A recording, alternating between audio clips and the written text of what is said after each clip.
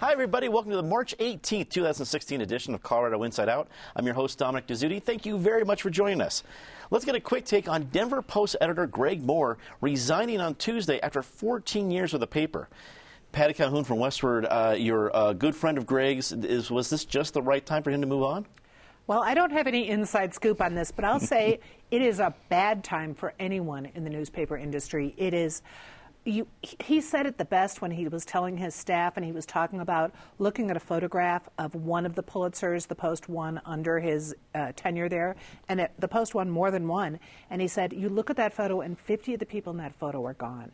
And that's because of how newspapers are downsizing across the country. It is just a very tough time to be in newspapers.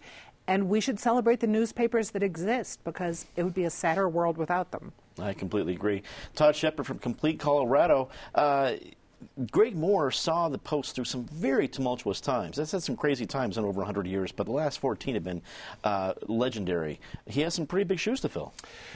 He does. Well, he's leaving big shoes. Absolutely. Yeah. Certainly I think when you're a college freshman and you're leaving and you say, hey, I'm going to go be a journalism major, nobody ever asks you the question, do you think there will be a major disruption to the business model that will completely upend your industry by the time your career's over?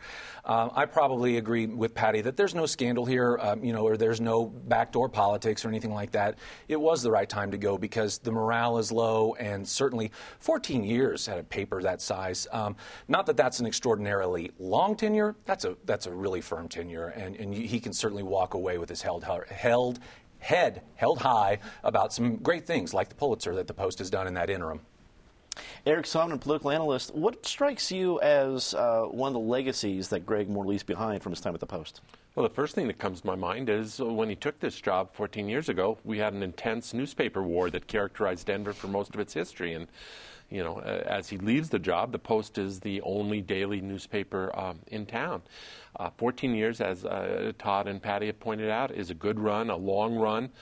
He's a good man. I'm going to be curious what comes next for him. I'm going to be equally curious what comes next for the Post.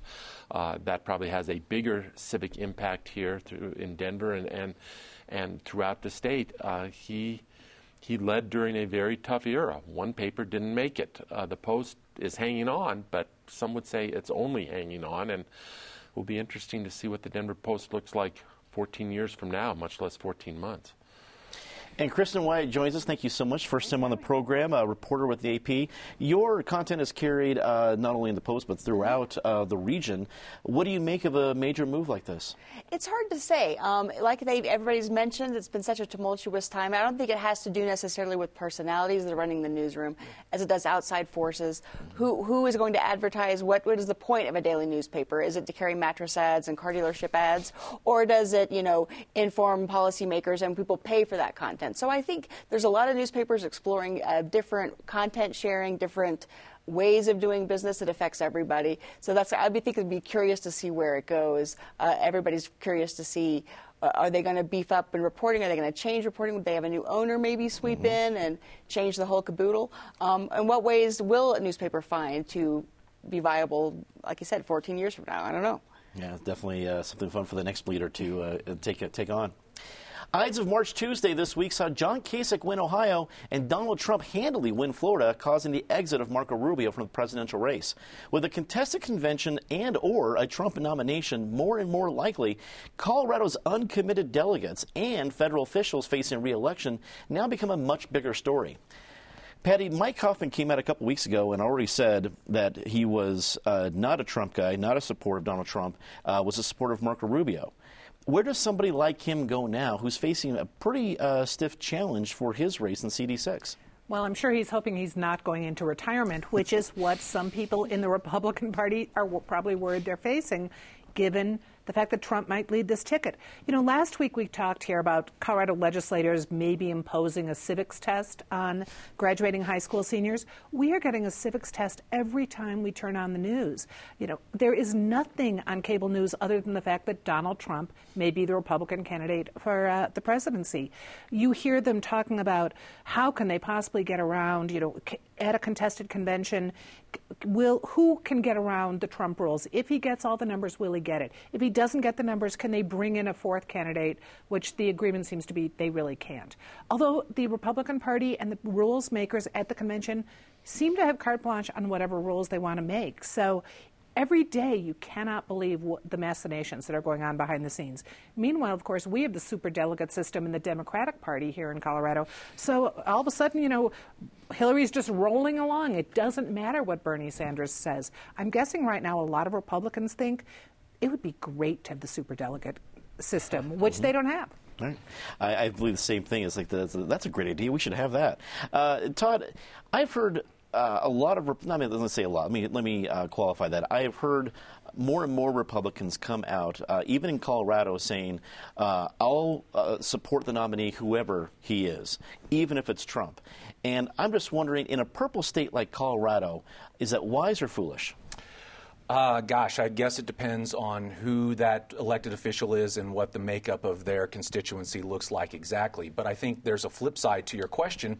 And I'll tip of the hat to my friend Craig Silverman, an alumni of this table. He's really the only one I've heard so far saying, when are one of these Republican Senate candidates going to come out and openly declare they are on the Trump ticket and try to get Trump coattails? It hasn't happened yet that I'm aware of, and quite frankly, that's going to add to this notion that the GOP is splintering. But again, as we talk about the national convention that's coming up for the Republicans and how, you know, there's some trouble there, what I think is really interesting is how much does that trickle down to the state convention? Remember, the delegates from Colorado haven't been chosen. And normally it's much of a homecoming king and queen process, right? People who have been here forever, you nominate them to the national convention and they go, and it's sort of a reward for 20 years of service. Not this year. It's going to be a fight for some of these delegates to win a delegate ticket to the national convention. If I'm the New York Times or the LA Times, I absolutely have a crew of at least one, maybe two people to cover the Colorado convention, because it could augur what's coming up at the national level. Eric, let's follow up with that. I mean, on Super Tuesday, it seemed like being a Republican delegate from Colorado was just boring. You didn't get to do anything at your own meetings, things like that. Now, the focal point of the convention may be upon some of these people. What do you think? I equated the Colorado policy in terms of not holding a preference poll to a stuck clock. Even a stuck clock, you know, is right twice a day. The powers that be in the Colorado GOP may have lucked into this because I don't think they were terribly prescient. I think they were just trying to limit participation, limit brain damage, and be a non-factor. But in the process of that and in the way the whole national process is played out, a lot of these delegates, as Todd has pointed out, may be a key factor. There are not any other state delegations at this point, save for that powerhouse group from the United States Virgin Islands, who at this point are uncommitted en masse. Now, as Todd points out, they may not all be uncommitted. We'll see what happens at the state convention and who is selected to go and whether they are selected based on some kind of publicly stated loyalty to one candidate or another. The math is interesting here. Everyone thinks Trump is on a glide path to get those 1,237 delegates, the magic number. First of all, Trump refers to it as some kind of arbitrary magic number. It's not an arbitrary number. It's a majority. It's 50% plus one. It's not some number that somebody plucked out of nowhere. Currently, about 60% of those delegates to Cleveland have been selected around the country, and Trump has won about 47% of those delegates already selected. So out of the 40% that still have to be selected, Trump needs to win about 55% of those remaining delegates that are still out there to be awarded, which is a higher batting average than what he's batted so far. Now, there are some more winner-take-all states in play. The whole thing could come down to California. California is often a non-factor because it's last in the process. It votes on June 7th. California is winner-take-all by congressional district. So you are probably looking, I believe there are 53 congressional districts out there, 53 separate winner-take-all campaigns on June 7th that could decide the whole thing. Lastly, I'm just intrigued with the notion by which to all of these Republicans, mainstream Republicans who always thought Ted Cruz was the kiss of death, crazy, whatever you want to say, all of a sudden he's starting to look really good these days, which shows you how far this whole thing has drifted. You talked before we rolled tape about Lindsey Graham saying, one's death by poison, one's death by gunshot, and all of a sudden he said, poison's not bad. I'm going with Ted Cruz. Kristen, we talked about politicians running for office again. There's a whole big batch of them at the state capitol, and you cover all the different issues up there. Is there any sense of what's going on nationally among the politicians, the Colorado leaders at Capitol Hill? Absolutely. In fact, when you wonder why Republicans seem so panicked nationwide about a Trump candidacy, it may be because they're afraid of losing the White House, but it's going to filter down to small potato races up and down the ticket. Democrats here are one seat away from taking a majority of the Senate again. If that happens, they've got the governor's office, they've got the House. It is no holds barred. So it's going to make very big difference in little things like that. And in Colorado is a particular state with a nut that's been tough for Democrats to crack, and that is Latino turnout. The numbers on paper look good for them. For example, in the 6th Congressional District in Aurora, the numbers look like they should be able to pick off Mike Hoffman. They haven't been able to because they haven't gotten the kind of Latino turnout they might need, they think they need, to win that seat. So it's the smaller races in state houses all around the country, and Colorado is ground zero for why that's such a concern. The handling of parolees with violent histories by the Colorado Department of Corrections is being called into question this week in a complete Colorado report. In an email sent to Governor Hickenlooper's office, DOC Executive Director Rick Ramish referred to parolee Calvin Johnson, who is now being charged with first-degree murder, as having a record and conduct not indicative of committing homicide. Todd, you broke the story. It's been huge. You've done a great job with it. I'm just going to hand it off to you. What do folks need to know at this point? Well, for the background, Calvin Johnson was paroled September 1st last year, and he had numerous problems while he was on parole. In fact, several times before he actually went out, he said, "Can I self-revoke?" Then once he got out, he just started to have these blow-ups where, he told his parole officer, "I should have killed my victims." They arrested him, and they wanted him to go before the parole board, but he never made it there, which is sort of a big question. As to this Ramish email that you mentioned, what happened was the day Calvin Johnson was charged officially with first-degree homicide, Ramish sends an email to the Chief of Staff of Governor Hickenlooper and says, as you mentioned, no indication from his record and conduct he was capable of homicide. I get that it's very difficult to make that leap and say someone is capable of homicide unless they've actually done it before, right? But if there's anybody that is qualified, I would hope to sort of see through those tea leaves, it would be people in the Department of Corrections. That's not to say Rick Ramish should have known better. But I'll say that when your email says, record didn't indicate he'd commit homicide, it leaves me wondering, what did you think he was capable of? Did you think he was capable of violence? Because that's what seems to be the implied left out here, and that's what's very troubling. Ivan Moreno, formerly of the Rocky Mountain News, did a great story on Calvin Johnson in 2006 that clearly detailed what a troubled and what a very violent person this guy is. Last thing I'll say to wrap it up on my end, this weekend will mark the 3-year anniversary of the assassination of Tom Clements. Expect a big story on the Department of Corrections from the Denver Post. Whether it's investigative and scandalous, I don't know, but I would say the Sunday edition of the Post is going to be all about the Department of Corrections because it is the 3-year anniversary of that assassination. Eric, Todd brings up a variety of good points, but that last one is something that marks a real dark place for Governor John Hickenlooper's tenure as governor. Out of all the different challenges he's had, that has been, I think, the darkest area. At this stage of the game, when you see something like this, the Calvin Johnson case, and this 3-year anniversary of the murder of Tom Clements, do you think Governor Hickenlooper is going to want to do something, to step in, to have some sort of action?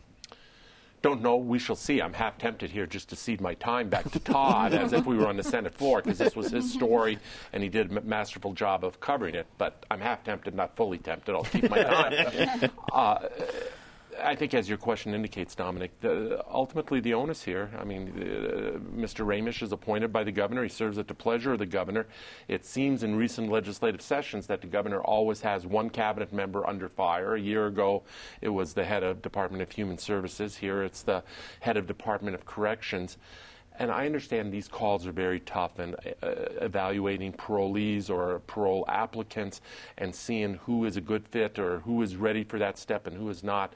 I'm glad that that is not my responsibility. But for the people who chose that career path and who are supposedly expert in this, you would hope they would get it right a whole lot higher % of the time. Everything I've read about Calvin Johnson, this guy was a ticking time bomb. And he was a ticking time bomb with a very short detonator, and it didn't take long for that fuse to go off.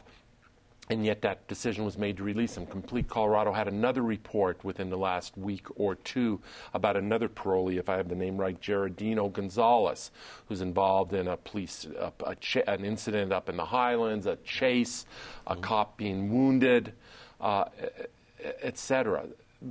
This is not just a one-off incident. If it was a one-off incident with Calvin Johnson, it would be horrific because of what happened, but it would still be one-off. I don't think this is one-off. I think it points to a deeper problem. And yes, I think at some point in time, the governor is going to have to weigh in. I'm not suggesting he's going to cashier his corrections chief, but he's going to have to weigh in and look like he's taking control of the situation. Kristen, while this is an executive branch agency, you have a lot of lawmakers at Capitol Hill that are seeing all this happening. Do you sense that some lawmakers want to see some action?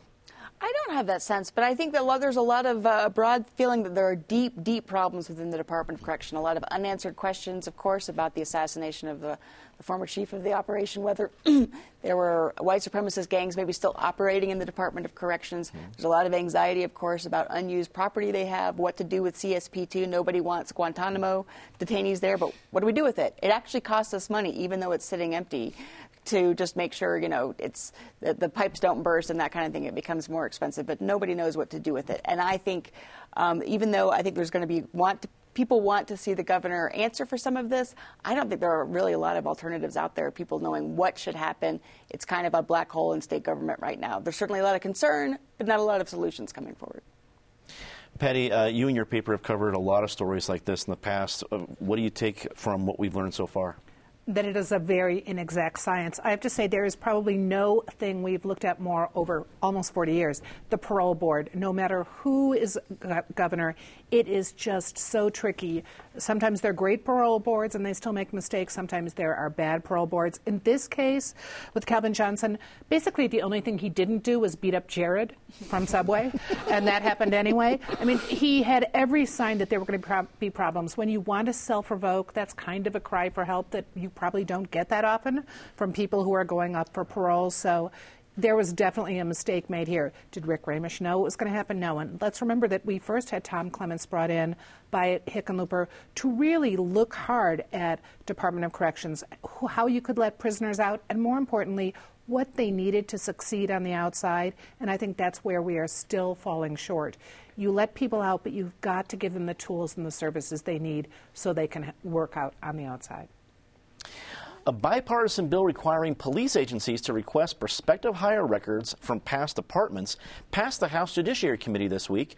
HB 1262, sponsored by Democratic Representative Angela Williams and Republican Senator John Cook, addresses a loophole that allows officers with previous guilty pleas to work in Colorado. Eric, what do you think of this bipartisan action here in the Colorado legislature? Well, I think I can do this one quickly. Good for them. It's the right issue. It's not going to solve the problem all on its own, but it is a step in the right direction. A couple months ago, I made Angela Williams my Say Something Nice at the end of the show for sponsoring this particular piece of legislation by getting John Cook as her co-sponsor, former Weld County Sheriff. That is a powerful duo, Democrat in the House, Republican in the Senate. I don't have any reason to think this bill can't go through the process. Kristen may have a better assessment of that. Lastly, can we adopt this same concept and maybe apply it to medical technicians where we share information across state lines of bad apples? We could have used that in Colorado as well. And well, I think a lot of patients out of Swedish would really back that bill. Kristen, as Eric gave us a great segue, what's the inside scoop viewers need to know? It's interesting because the president of Senate, Bill Cadman, spent his whole opening day speech kind of in a 20-minute love letter to law enforcement. He was really telegraphing, I'm not going to let anything get out of this chamber that can be any way construed as anti-cop. So it's interesting that you have Cook on board. He's sort of a former sheriff. He's sort of their go-to guy on law enforcement issues. Last year's bill that did allow them to share some limited parts of a former officer's record, but didn't require it. This is taking a step further. They're saying, no, you must share if there's anything, not just lying to you, but any kind of complaints about excess force or that kind of thing. What's more interesting is where Cook is going to fall on a chokehold ban. Last year that bill failed. He was opposed to banning it. This year the ban is somewhat different. I don't really understand the nuance, but for some reason cops may be okay with a chokehold ban that says you can't cut off blood flow, just not airflow. There's some sort of difference in banning both. So, and Cook has said publicly, I'm not sure where I stand on this. I haven't looked at it yet. So those other parts of the package may end up being more interesting. Patty, for a first-time senator, we're seeing John Cook in the press for a lot of things and a lot for bipartisan efforts. What do you make of it? Well, and he has great experience in law enforcement, which most legislators do not, unless it's dealing with law enforcement on the other side. If they go with the chokehold, let's also ban bouncers from using chokeholds. Yes. We saw one customer die this week because of a chokehold. The legislature has also been considering making hospitals have to share information about tech, so let's hope that also goes through. I think John Cook's got a great future at the legislature, and I think people will listen to him. I think this will pass easily. Todd, can the deal get done? Yeah, I think so. Again, I go back to basically the bipartisan question you just asked Patty. I mean, John Cook is really amassing this sort of scorecard of working across the aisle. The last time I was on this show, as a matter of fact, we talked about a bill he was working on in conjunction with Rhonda Fields. And again, when you just look at John Cook, sort of this staunch Republican that really represents, the whole Eastern Plains in a sense, if you will, and represents law enforcement at the same time. Yeah, he's building this amazing sort of bipartisan hand to play gin with. The other thing I'd say is, Eric brings up the medical issue. It was just a couple of weeks ago that Channel 9 did the same thing, but it was with teachers that had been disciplined in other states. So we're not just looking at, this with cops. And by the way, congrats to Chris Osher on a job well done at the Denver Post. We would not have this bill if it weren't for his reporting. But it's not just cops; it's medical issues and teaching issues as well. Mm-hmm. We're starting something new this week during our favorite part of the show with Disgrace So We Can Say Something Nice. We're now going to give you at home the chance to join in the naming a Disgrace of the Week or to say something nice about somebody. To join the discussion, go to our Facebook page or check us out on Twitter. Every week, we'll include a lucky viewer's choice for each segment.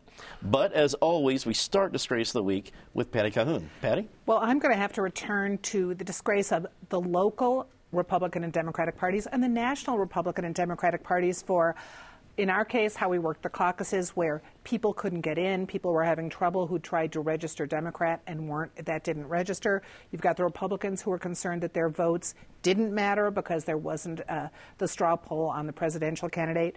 And then you have this crazy but double standard. You've got the superdelegates for the Democrats. The Republicans just have mass chaos. Let's actually get things organized. Let's let those high school seniors come up with this as a civics program. Todd? The I Love You Guys Foundation started after the tragic death of Emily Keyes in Bailey. Ever since that tragedy, they have done this motorcycle parade, Emily's Parade, and they have announced now that they won't be doing the parade anymore. Sad to see that go. Great to know, though, that John Michael Keyes and his wife Ellen will still be doing the good work that the I Love You Guys Foundation has been doing ever since that tragedy. Eric? Just the entire hypocrisy on all sides around the Supreme Court appointment and what the process should be. There is no one involved in this who is operating from any kind of ethics or any kind of real principle. And if the situation was reversed with a Republican president and a Democratic Senate in the final year of a president, everyone's position would be diametrically opposite. Particular call out to the president here. It's certainly his right and his responsibility to make make an appointment, make a nomination, which he did this week. But then to lecture the Senate on how they need to give the guy an up and down vote, this is the same with Barack Obama, who, as a senator from Illinois, filibustered the Alito appointment, denying him, or if he had had his way, to deny him an up or down vote. But now an up or down vote is sacrosanct. There is shame all around. Kristen. Pat, you already mentioned mine. It's Stephen Nigg. He's a 60-year-old guy in prison in Englewood on a weapons charge, and he thought, I want to reduce my sentence, but doing that, I'm going to punch the famous subway guy to draw attention to my lengthy sentence, and then they will reduce it. It seems ridiculous. I did check. He has a kind of GoFundMe page for his defense. He has a goal of $50,000, and by this morning, he'd raised $689. So I don't know who those people are, but it seems like kind of ridiculous. Anything can have a GoFundMe page, just proving that point. Our viewer submitted disgrace of the week comes from Tony Hopkins, who nominated Colorado Republicans for trying to introduce a voter ID bill into law. He asks, what's next, a poll tax? Now we go to say something nice about somebody. Patty, start us off. Two civic ventures, local. Warm Cookies of the Revolution, which has been doing monthly games in different neighborhoods. It goes to the Globeville neighborhood tomorrow. And in Northwest Denver, there's going to be Rafael Espinoza is hosting a How to Make Your Area Historic. We need more information on how to do these things rather than rumors. How to make your place historic before they tear it down to build a 5-story. Exactly. So move fast. Todd. This is embarrassing. I just realized I gave my say something nice during the disgrace, so now I'm not the first time. It's okay. Now I'm on the opposite end. So now I have to do a disgrace that goes to Colorado State government. Since it's Sunshine Week, for continuing to leave this Gmail system basically unaccounted for, where we have no real accountability in terms of saving emails so that reporters and citizens can learn what their government is doing. It's a disgrace that they've let it keep going. They're saving a ton of money. They can put some of that back into data retention. Eric. Well, we're about to elect a president who doesn't share that point of view, but I'm going to keep my say something nice within the family here at the table and say something nice about counterpart across the table, Todd Shepard. In an era where investigative journalism is in short supply, he is doing some of the finest investigative journalism through Complete Colorado in the state these days, particularly with respect to the Department of Corrections, the whole parole issue that has not been a one-hit story. It's been a multi-part story.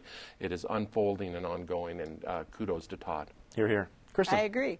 But mine's Steve Cohen. He owns a new hemp facility. The whole hemp industry is really blossoming here. Just 2 years ago, when we started allowing people to get licenses to grow hemp, there were like 8. This year, there's more than 100. I think that could potentially, I know this sounds crazy, could potentially be bigger than marijuana for Colorado, definitely for agriculture in Colorado, this CBD hemp oil.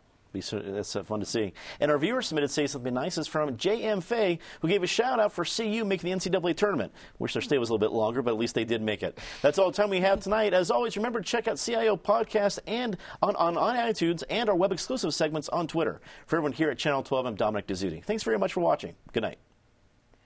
So how did you